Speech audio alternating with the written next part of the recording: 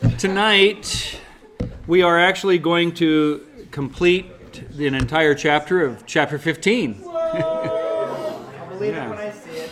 Yeah.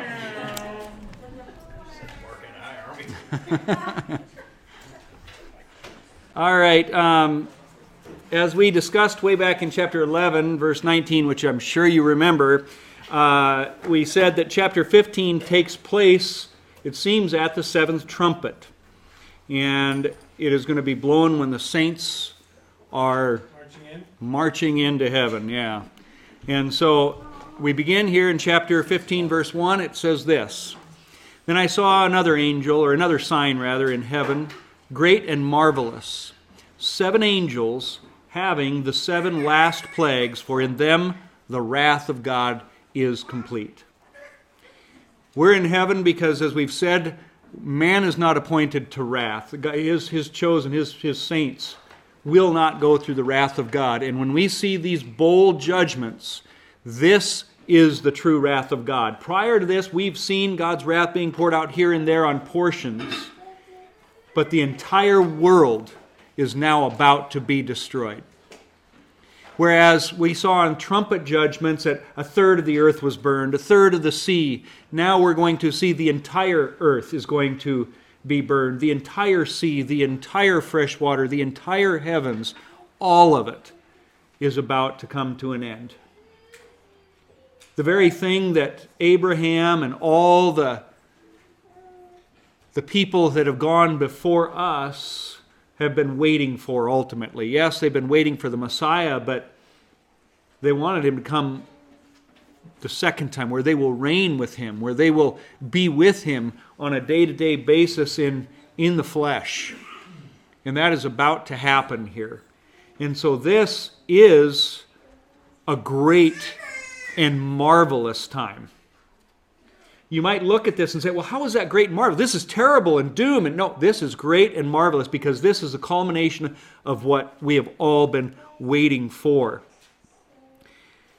Now, we're not going to actually see these bowls be poured out until chapter 16, but this is the announcement. This is what's going on. I think this is a very quick time period of what we're seeing here in chapter 15. So it's preparation and praise time, you might say. 7 times over, the Bible says that our sins would be paid for, in a sense. Leviticus 26:21 said, if you remain hostile toward me and refuse to listen to me, I will multiply your affliction 7 times over as your sins deserve. I don't know if that's why there are 7 bowls and all of this, but I do know that God's wrath, 7 being a symbolic of completeness, we're going to see the complete and utter destruction of sin, of death, of the devil, of everything that is evil. And one of these angels is going to later show John the church, or the bride of the Lamb, being in heaven when we get to chapters 21 and 22. And so, while chapter 15 is kind of just this, introduction of preparation and praise, 16, 17, and 18 is just, we're seeing wrath being poured out. 19, we're going to see the wedding banquet of the Lamb. 20, we get to see us reigning with Him. 21 and 22, we see the new Jerusalem coming out of heaven.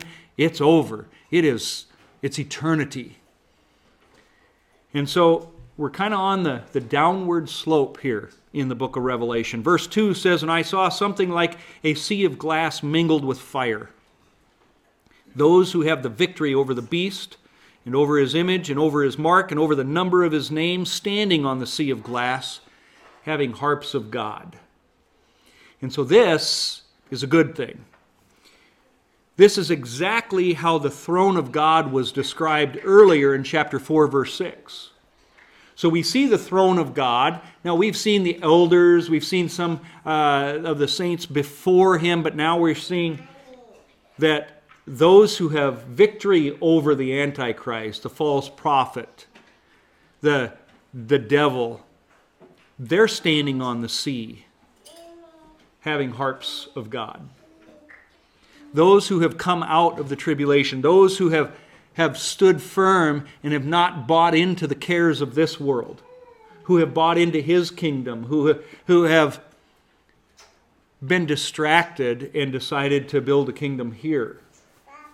Those who have not been distracted, they're the ones that are standing here before the Lord.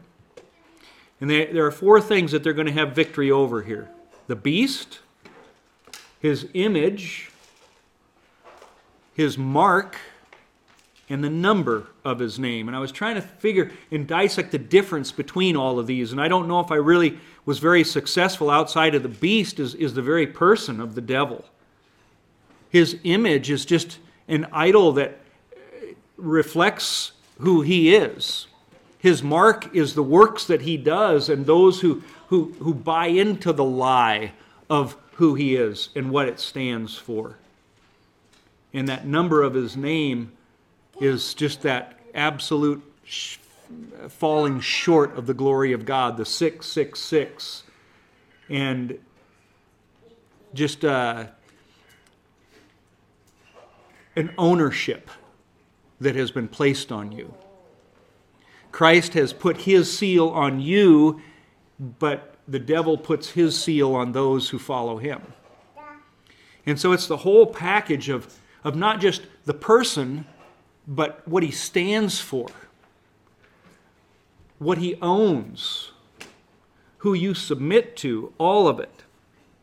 We read in Ezekiel chapter 1, verses 25 through 28 here, "Then there came a voice from above the expanse over their heads as they stood with lowered wings," talking about the cherubim here, just showing you the same type of imagery as being seen in Ezekiel. This isn't new.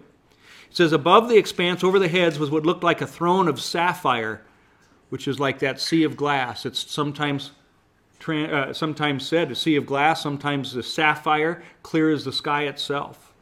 "High above the throne was a figure like that of a man. I saw that from what appeared to be his waist up, he looked like glowing metal, as if full of fire."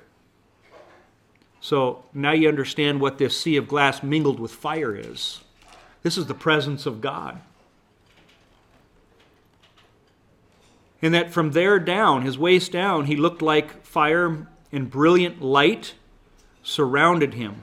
Like the appearance of a rainbow in the clouds on a rainy day, so was the radiance around him. This was the appearance of the likeness of the glory of the Lord. When I saw it, I fell face down, and I heard the voice of one speaking. Notice you've got God, and then you've got the likeness of God all around him. The glory of it that you set your mind upon, you gaze upon. I think that's what it is, the difference between the beast and his image. That his image is what you long after, you gaze upon it. You have a longing for what the world has to offer you, versus a longing for God and His glory. Well, there is a wash basin in the temple. If you remember the tabernacle or the temple, there is the outer court, and in that outer court you had this big altar where the offerings were made, and right behind that was this big basin of water. It was called the water basin, or sometimes even called the sea of glass. Remember, the tabernacle is a picture of heaven. And this sea of glass is in front of the holy place and then the most holy place. And the holy place and most holy place is where we had, the Word of God and the menorah, the flesh, the bread of life in the table of showbread, the altar of incense and prayer, and then the Ark of the Covenant, which was His very presence. And that sea of glass is right in front of it, that bronze basin. And so, knowing that the Bible says this is a model, a picture of what heaven is, I think that wash basin is a picture of this sea of glass that is before that throne. interestingly, it's mixed with fire.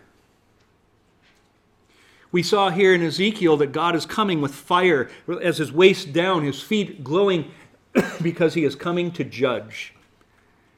And how he's going to judge is with his word, the word of truth, the sword that comes out of his mouth. That word is the sword. And now we're seeing that as the bowl judgments are about to be poured out, we are seeing wrath of God, the fire that purifies. And he's going to use that word, that fire, to purify, to judge the hearts of people. And that is exactly what you're seeing here. When you went into the holy place and the most holy place, you washed on this sea of glass, because it was the sea of glass that was a picture of the Word of God. The Jews even saw it as that showed you were supposed to have a clean walk with God, that your feet and hands, how you serve him, how you walk with him, were to be washed and pure. And you didn't go into the holy place unless you had a pure, cleansed walk. And this is what we're seeing here. That God is that purifying water. And here we see those saints that have overcome, that are pure because of him. So, very important to see that imagery. Just like in the temple, the priests had harps and songs and music that were going on in the temple. And they would sing. We'll talk about that here in a moment. Here we are going to see that the saints are going to have harps and they're praising God. There's a reason that it's in the temple and it's here at the throne of God. Because basically what's on earth is a shadow of what's in heaven. So the earthly sea is a picture of the greater sea in heaven, the throne of God. And so what you're seeing here in Revelation 15:2 is God on his throne and the saints before him, as what was supposed to be pictured in the tabernacle. Even in the book of Exodus, Moses saw the exact same thing. It says that he saw the God of Israel. Under his feet was something like a pavement made of sapphire, clear as the sky itself. I'm amazed at how many times we read the book of Revelation and people look at this and they symbolize it all away because, that can't be real. So this sea as clear as the sky itself, it's just a symbol of this. No, Moses, a historical book, saw the exact same thing. I'm telling you, that's what you're going to see in heaven. I'm sure it symbolizes things as well, but it is legitimate. You're going to see that. That's what Moses saw. In Revelation 21, when really this earth, the stuff that we know, will mean nothing anymore, it says the 12 gates were 12 pearls, each gate made of a single pearl. That is one big oyster. The great street of the city was of pure gold, like transparent glass. I did not see a temple in the city because the Lord God Almighty and the Lamb are its temple. The very streets we're going to walk on are like the foundation of God's throne, clear as the sky itself, but they're pure gold. 100% absolute pureness. I often say the astronauts, when they went to the moon, when they went to the moon, had a gold-plated visor, pure gold, and you could see through it. We cannot even begin to understand the pureness. I mean, even our purest of gold isn't as pure as what this is going to be. Pure because it's been refined by God in His Word. Verse 3. They sing the song of Moses, the servant of God. You had a bonus song because I asked Logan, I said, could we sing this? This song of Moses is sung every Sabbath evening in many Jewish households in remembrance of the salvation that God brought. There's a reason that they're not singing How Great Thou Art or any other song, but a specific song mentioned in Scripture that was written and given at a time of deliverance. When Israel crossed the Red Sea, they got on the other side and they began to sing the song of Moses, a song of deliverance. And that's why I asked him to play that or sing that tonight. Back in chapter 5, verse 8, we saw that there were 24 elders and the 4 living creatures that had fallen down before the throne of God, and they were singing praises. Why? Because they had been delivered. Let me tell you, upon our deliverance, we're going to do the same. I don't know if that's the tune that it's going to be that we sang tonight, but I can tell you this. I think we're going to be singing the Song of Moses. I think we should get to know the Song of Moses.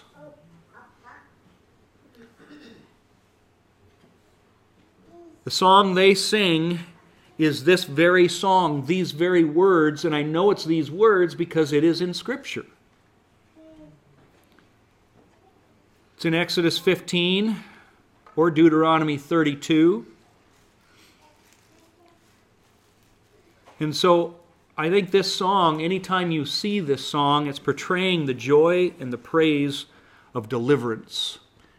In this case, the joy of praise and deliverance from the beast, his image, his mark, and the number of his name. As I was saying before, I could not imagine having to live 500 years, let alone 900 years, what that would be like. It would be so depressing because I long to be delivered from this world as it is. I said I also know that's wrong because right now the kingdom of God is here as well. To live like that is to live as if Satan has won. Satan has not won. He's not even close. He stands condemned even. And we should be living life that is victorious. We should be singing that song of Moses right now because, yes, the world, as much as there is evil in it, the gates of hell cannot prevail against Jesus Christ. We need to meditate on that and realize this isn't just for the future, it's for now as well. How did these people overcome the beast, his image, the mark, and the number of his name? By the word of their testimony and the blood of the Lamb. You see, it's that word of the testimony that's supposed to make us say, I don't care what Biden's doing. I've got Jesus. I don't care what Ukraine and Russia are doing. I've got Jesus. I don't care about the cancer that I have. I've got Jesus. We have victory, and we have it now. We just don't have all of what is promised to us yet. But what we have right now is great and marvelous. We need to remember that. Moses is the one that's mentioned here in Revelation. Not Abraham, not Noah, not Paul or Daniel, John the Baptist, who, even he that's least in the kingdom of heaven isn't, as great. None of them. Moses. Why? Why him than any other faith hero? I think possibly because of his role that God ordained him to have, that he was one of the 2 witnesses, it seems, mentioned back in chapter 11. Plus the Exodus is a picture of Moses, as I'm going to show you next week, and we're going to dive into this more next week, but Moses is a Christ figure. And even the Jews see him as a picture of the Messiah that was to come. And so Moses is particularly the one that leads them in the exodus out of slavery, out of sin. Yeshua is the one that leads us out of sin, out of slavery. Moses was the lawgiver. Yeshua is the lawgiver under the new covenant. And we see all these connections. Like I said, next week that's going to become even more clear. But he was the one that led them into the promised land. Yeshua is the one that's leading us into the promised land. I act for sure sometimes as if the promised land is the only goal. And it's not. Every one of those Old Testament saints never got to see the result of the promise, but they had faith in the promise. That's no different than you and I. It's no different than our grandparents, and our great-grandparents, and our great-great-grandparents, and our great-great-great-grandparents. They had the promise. Was it a failure? No, it was a success.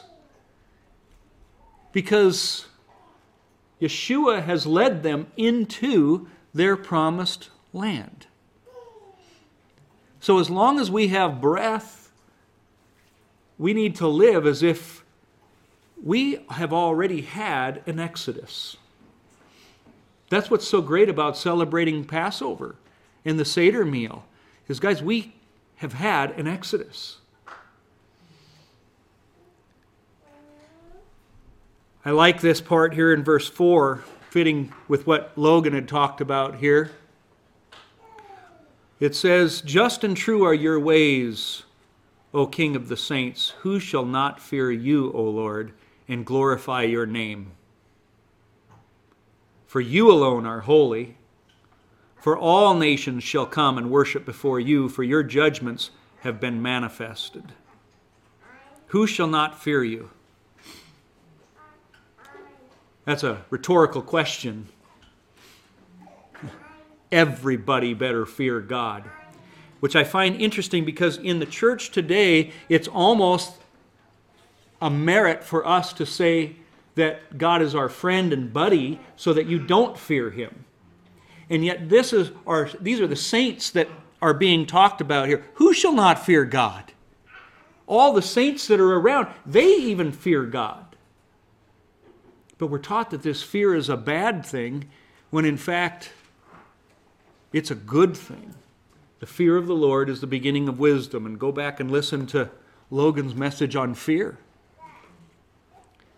As we were talking a couple of weeks ago in our post-Bible study session, we were talking about how sometimes Daniel Joseph's sermons, they'll leave you without really much of a gospel message. And Tara was saying how she really appreciated the last one on the seventh commandment because he gave you that hope. And I said, but you know, sometimes it's good that we don't have that hope given to us immediately. Because in America, we are so used to having that hope immediately. Oh, Jesus loves you, so it's okay. Continue in your sin of lust and pornography, of greed. Go ahead and continue it because Jesus still loves you. And sometimes it's good that we simmer.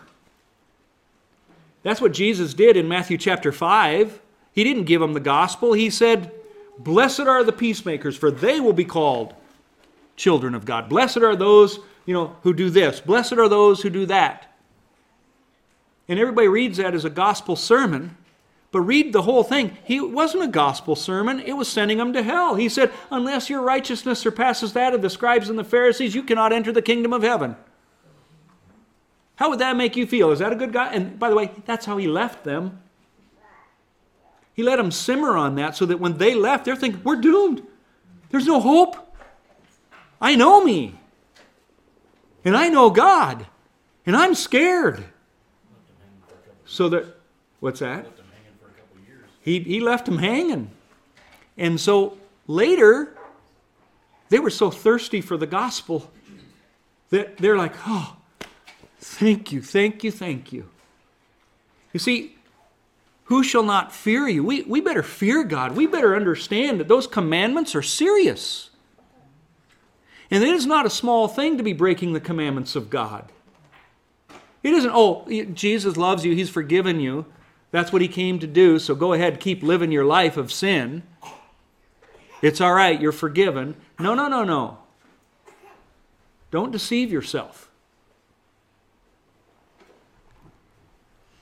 I know that we do not earn our salvation. We cannot be good enough to get into heaven. I don't care how good we are at keeping the commandments of God. You will still fail, and that one failure is enough to send you to hell. No wonder you ought to fear God. But you see, it's because we love Him that we want to give our lives to Him, and that's why we obey, because we love Him. Not to try and be good enough to get to heaven. You can't. You'd fail. But because you want to be good enough to be called, to be worthy of being called a saint, to be called His child. You know, I remember as a kid, I wanted to make my dad proud. I wanted to, if I made a three-pointer or something like that, I always would kind of just glance over to see if my parents were watching. Because I wanted to make them proud. I wanted to do good to make them proud. And you know something? I think that's my motivation. I want to make God proud. I want to hear, well done, thou good and faithful servant. Not, well, you made it by the skin of your teeth. Good thing that I, love you. I want to hear, well done.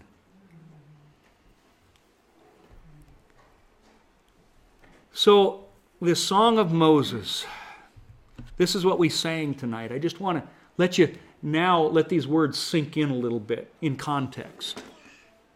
They sing the Song of Moses, the servant of God, and the Song of the Lamb, saying, Great, great, and marvelous are your works, Lord God Almighty. Just and true are your ways, Lord, O King of the saints. Who shall not fear you, O Lord? Deliverance. That's what it brings.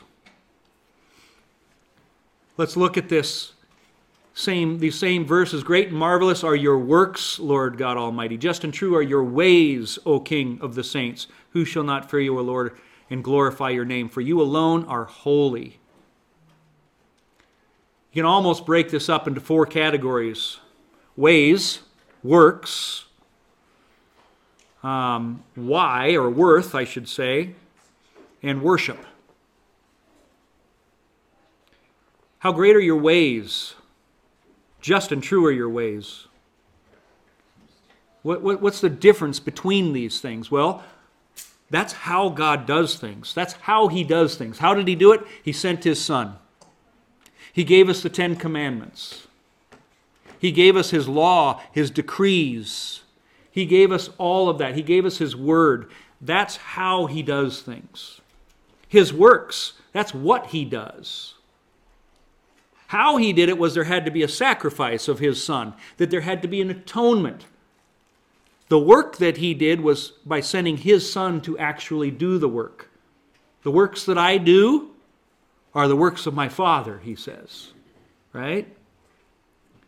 His worth, you might say, is why He does it or who He is.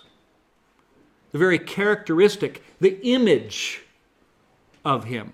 Remember, the beast has an image. The image is that characteristic that is wrapped up to describe and picture the essence of who the beast is. Likewise, God also has an image, and we are that image bearer.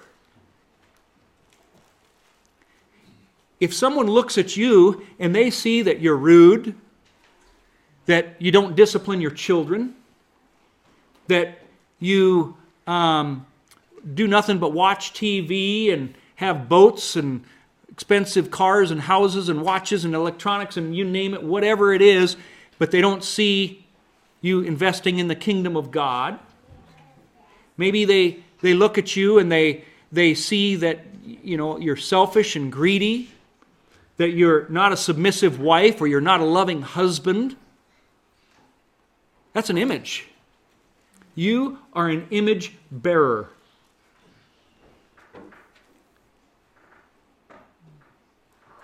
You represent the worth of God. Is God worthy of your praise? If you're not praising Him, what image are you bearing? If you're not worshiping Him. If you're in pornography, what image are you bearing? It's not God's image. You see, His worth is seen in us. That's why we obey, because we are image bearers. I'm not obeying to earn my salvation. I obey the commandments of God to the best of my ability through the Holy Spirit simply because I'm an image bearer, and that is God's worth. He is worth my obedience. He is worth my love. And last, worship. Worship is what He receives because He is worthy. And those are the things that we're seeing, great and marvelous, Lord, because who You are. Let's look at this worship a little bit more here as well. For all nations shall come and worship before You, for Your judgments have been manifested. What's He being worshipped for? His judgments. Isn't that interesting? It's easy for us to say, oh, You're so worthy, You came and died on the cross for my sins. But remember, we're talking about deliverance. And let me tell you, when we are delivered from this flesh, from this world, we are going to worship Him because of His judgments. That's why this is great and marvelous. Romans 14, 11 and 12 says this, As surely as I live, says the Lord, every knee will bow before Me. Every tongue will confess to God. So then each of us will give an account of himself to God. This is echoing the truths found in the Song of Moses from Exodus when it said, Who among the gods is like You, O Lord? Who is like You? Majestic in holiness, awesome in glory, working wonders. It doesn't matter who it is. Who shall not fear God? Every knee. Biden, his dementia will be gone.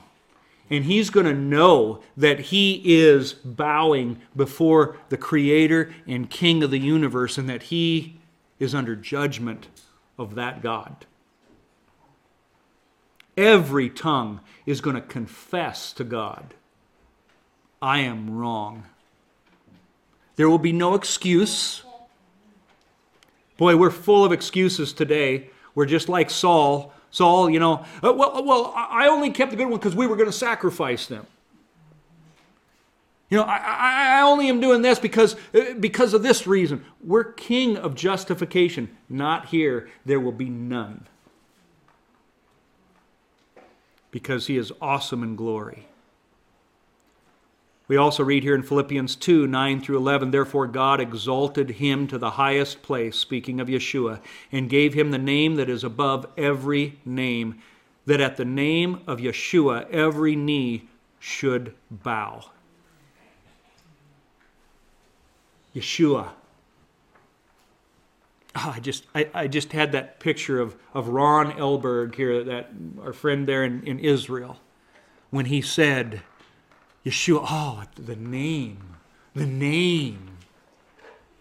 When it rolled off his lips, just what it did to him.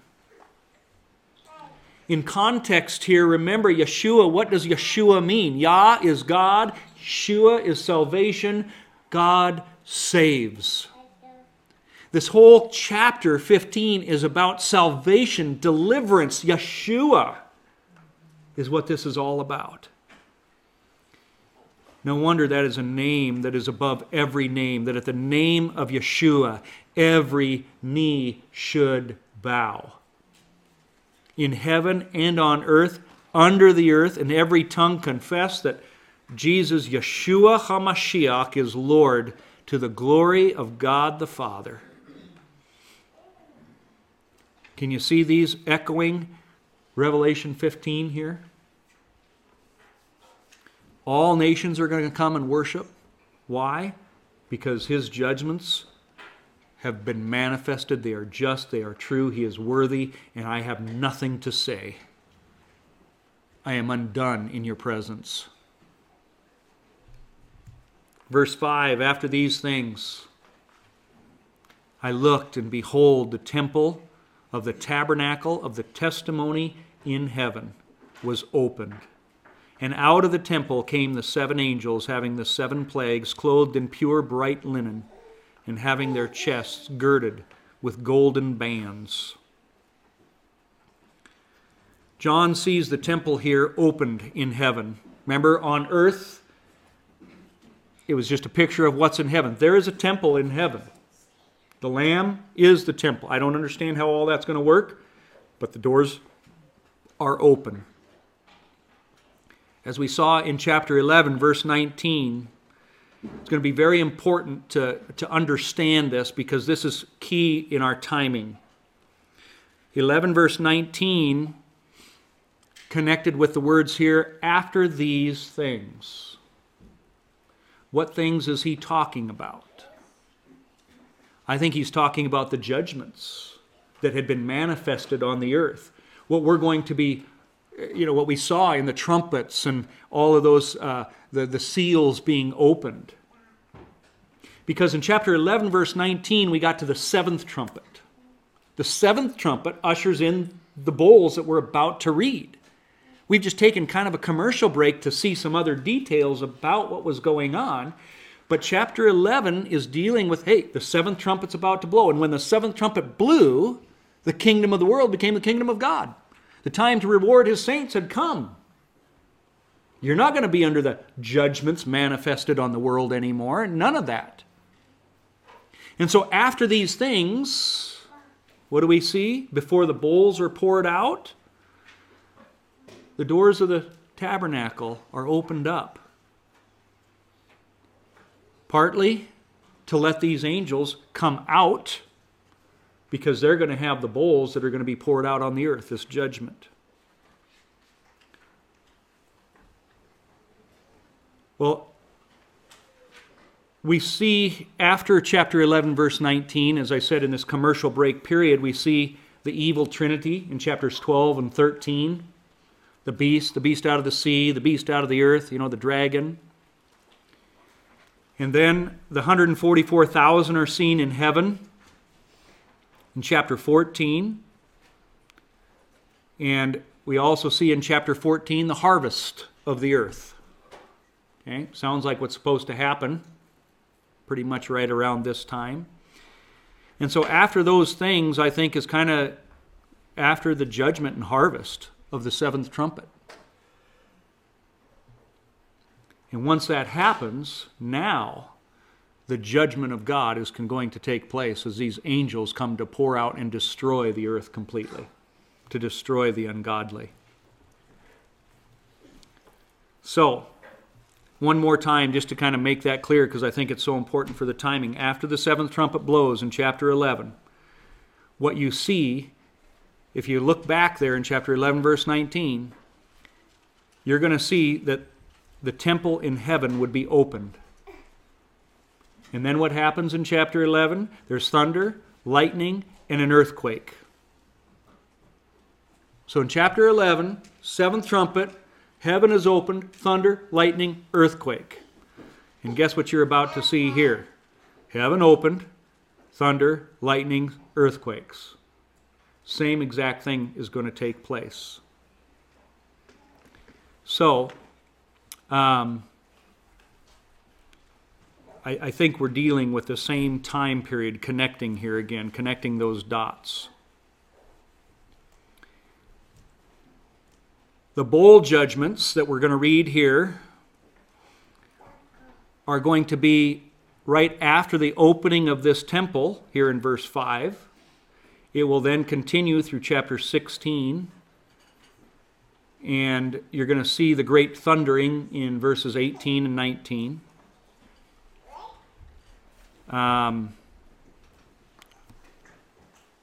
Then even in chapters 17 and 18, we're still seeing Satan's kingdom being judged at that time as well. There is an image of the law being brought forth because the people on earth are lawbreakers. It says that I looked, and behold, the temple of the tabernacle of the testimony in heaven was opened. The Ten Commandments have been often called the tablets of the testimony. That image of the law, what's coming out of this temple that's being opened is the law of God. How is God going to judge you? By the law of God. Yeah. So we just read the verse that said there is no need for a temple in heaven because God and the Lamb are the temple. So is this the same heaven? Is this like a sub-temple? Like how is this? It's one of two things, and I don't know whether things are going to be changed in heaven or in some way this is God and in a way that we can't understand. I think it's just too non-earthy for us to understand. It's just an alternate reality to where we just can't wrap our minds around that. But it says specifically of the testimony, so is that, Yeah. I don't know, it almost seems like a heavenly history museum kind of a thing. I don't know. Yeah, I know.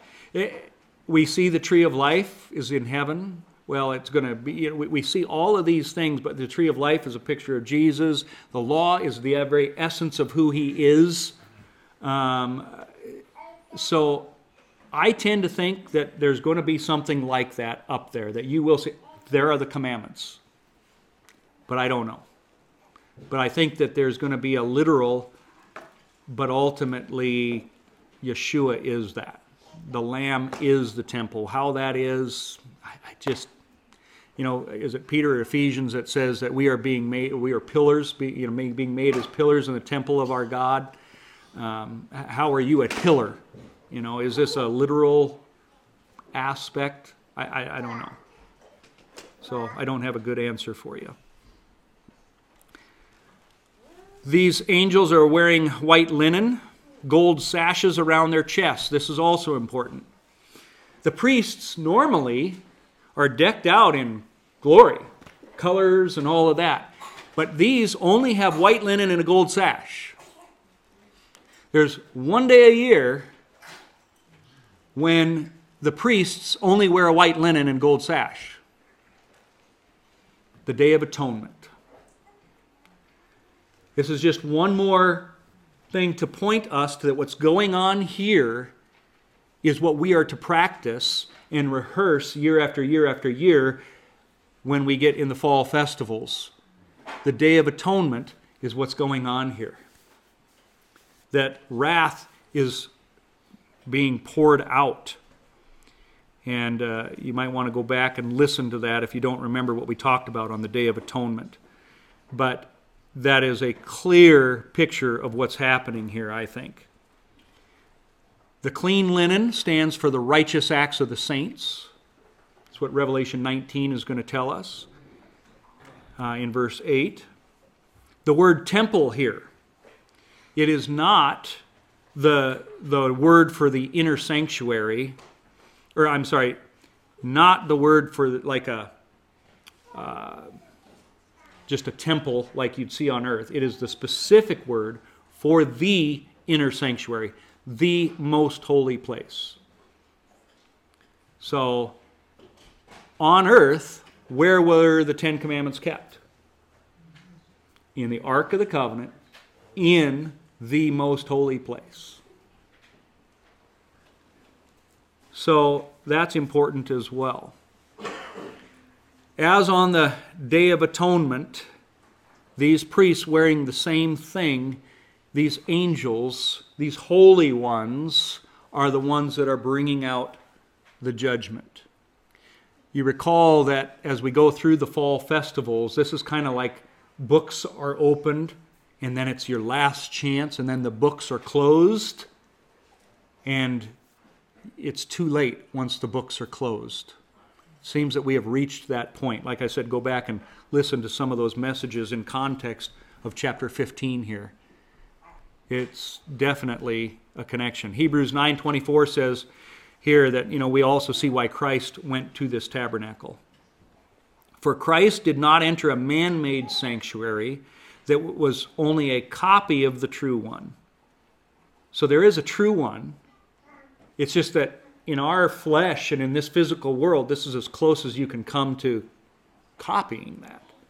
He entered heaven itself now to appear for us in God's presence. Nor did he enter heaven to offer himself again and again, the way the high priest enters the most holy place every year with blood that is not his own. Okay, where did he go? He entered heaven itself. And it kind of alludes to the fact that he went into the most holy place. And now, that is what we're seeing opened up here in Revelation 15. Verse 7, Then one of the 4 living creatures gave to the 7 angels 7 golden bowls full of the wrath of God who lives forever and ever. I can't help but think again of Romans, when it says that we are to love our enemies. If your enemy is hungry, give him something to eat. If he's thirsty, give him something to drink. And in so doing, you are heaping burning coals upon his head. And you go, well, what does that mean? Is that just symbolic of, hey, you love your enemy, that's going to really tick him off? I don't think so. I think it's saying this: if you love your enemies and your enemies don't receive the love of God, there is literally going to be burning coals that will be poured out on their head. That's what's going on here. Verse 8, the temple was filled with smoke from the glory of God and from his power, and no one was able to enter the temple till the 7 plagues of the 7 angels were completed. So, I love this. The temple is opened, as I said, so that these angels can pour the wrath of God out. They'd come and do the job that they had been prepared to do. As well, no one can enter the temple until all of these judgments are done. Keep in mind that the temple will be God himself in heaven. How, again, I don't understand how that is, but that's what Revelation 21:22 tells us. But, just like on earth, the priests, when they would make these sacrifices, the blood was caught in a bowl. And then that blood of judgment was gone, and it was taken to the altar and poured out at the base of the altar. And in some cases then sprinkled on the people. Poured out, you might say, on the people. And without Yeshua, that would bring judgment. But with Yeshua, it is made white. Our clothes are made white by the blood of the Lamb. Now, here the angels have bowls that are going to be used to judge sin. That maybe, well, I don't think maybe, I think that's what the bowls of blood in the temple were a picture of. Judgment. Because judgment was placed on Yeshua. We often think of Jesus. Jesus is the answer, but you've got to realize that Jesus' death was not like this glorious thing. It was the judgment of sin on him. It's an evil thing. It's what you deserved. And his blood has made you clean. Just like on earth. The fact that we can't enter the temple yet suggests that the wedding banquet of the Lamb has also not yet taken place. We're not going to see that until chapter 19 because we got to go through the bowl judgments and see what's happening in chapter 16, 17, and 18. It might even suggest that no one can be saved once the temple is closed as well. Kind of like what the Day of Atonement and the Jewish symbolism was, that when the doors were closed, that's it. Fits the Jewish understanding of that. Like on earth, the temple was filled with smoke. When the priests went in, they had to burn this incense, and it says in Scripture that it was there to shield the priest from the glory of God. We read in 2 Chronicles 5, verse 6, all the way through chapter 6, verse 1. You can read about the temple being filled with smoke when God's presence was there. Here in heaven, it is filled with smoke until the judgment comes back. And until that smoke leaves, you're not able to enter into the temple. So let me show you the exact same thing. I kind of gone through this slow because I want you to see the exact same thing here as we look at 2 Chronicles. That the priests cannot go into the sanctuary, just as the angels don't go in until it's done. So let's look here. On earth, as is in heaven. 2 Chronicles 5:5. Then they brought up the ark, the tabernacle of meeting. The tabernacle of testimony, in a sense. The Ark of the Covenant. And all the holy furnishings that were in the tabernacle. The priests and the Levites brought them up. Then the priests brought in the Ark of the Covenant of the Lord to its place into the inner sanctuary of the temple. In Revelation 15, we are seeing the Ark of the Testimony in the most holy place. When the priests came out of the most holy place, going on to verse 12, and the Levites who were the singers, remember they were harps and all of the things going on in Revelation 15 here too, clothed in white linen, just like the angels had white linen on, having cymbals, stringed instruments, and harps like the angels had, and with them 120 priests sounded with trumpets. This seems to be at the time of the seventh trumpet. Indeed, it came to pass when the trumpeters and singers were as one, to make one sound to be heard in praising and thanking the Lord. Just like in Revelation 15, they're giving praise, the song of Moses. Praise the Lord, saying, for he is good, for his mercy endures forever.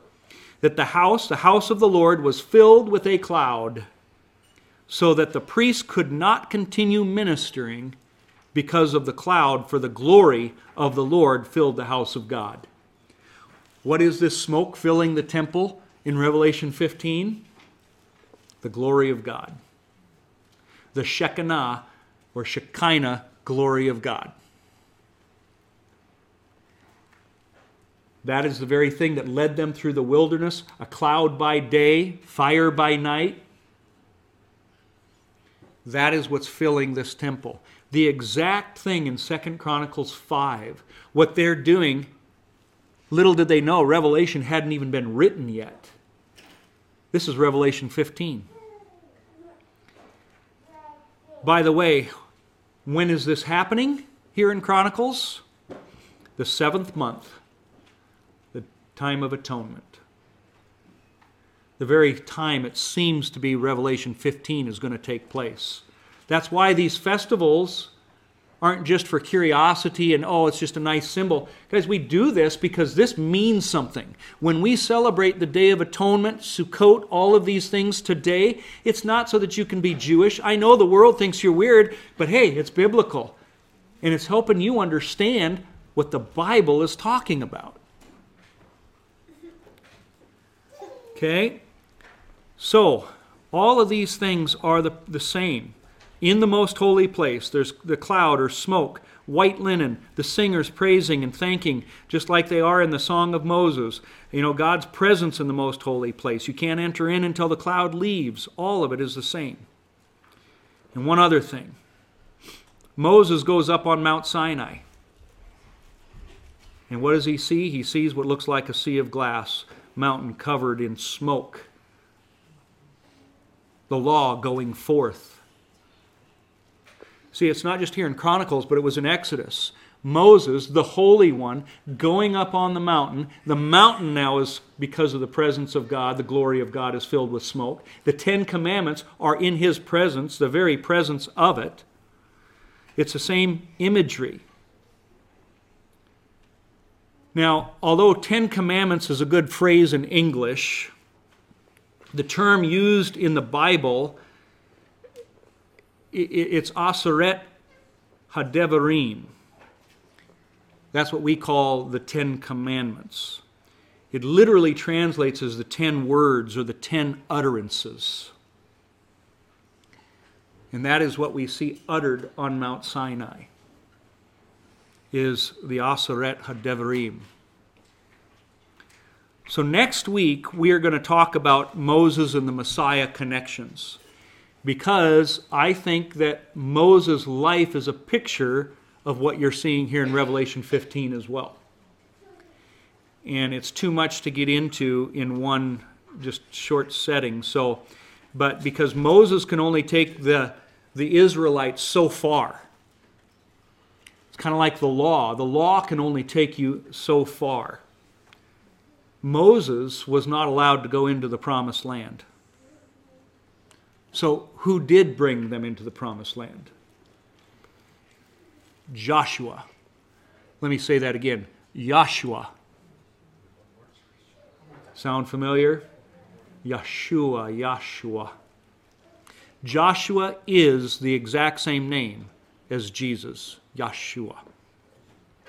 So Moses, the law, it couldn't bring them into the promised land on its own.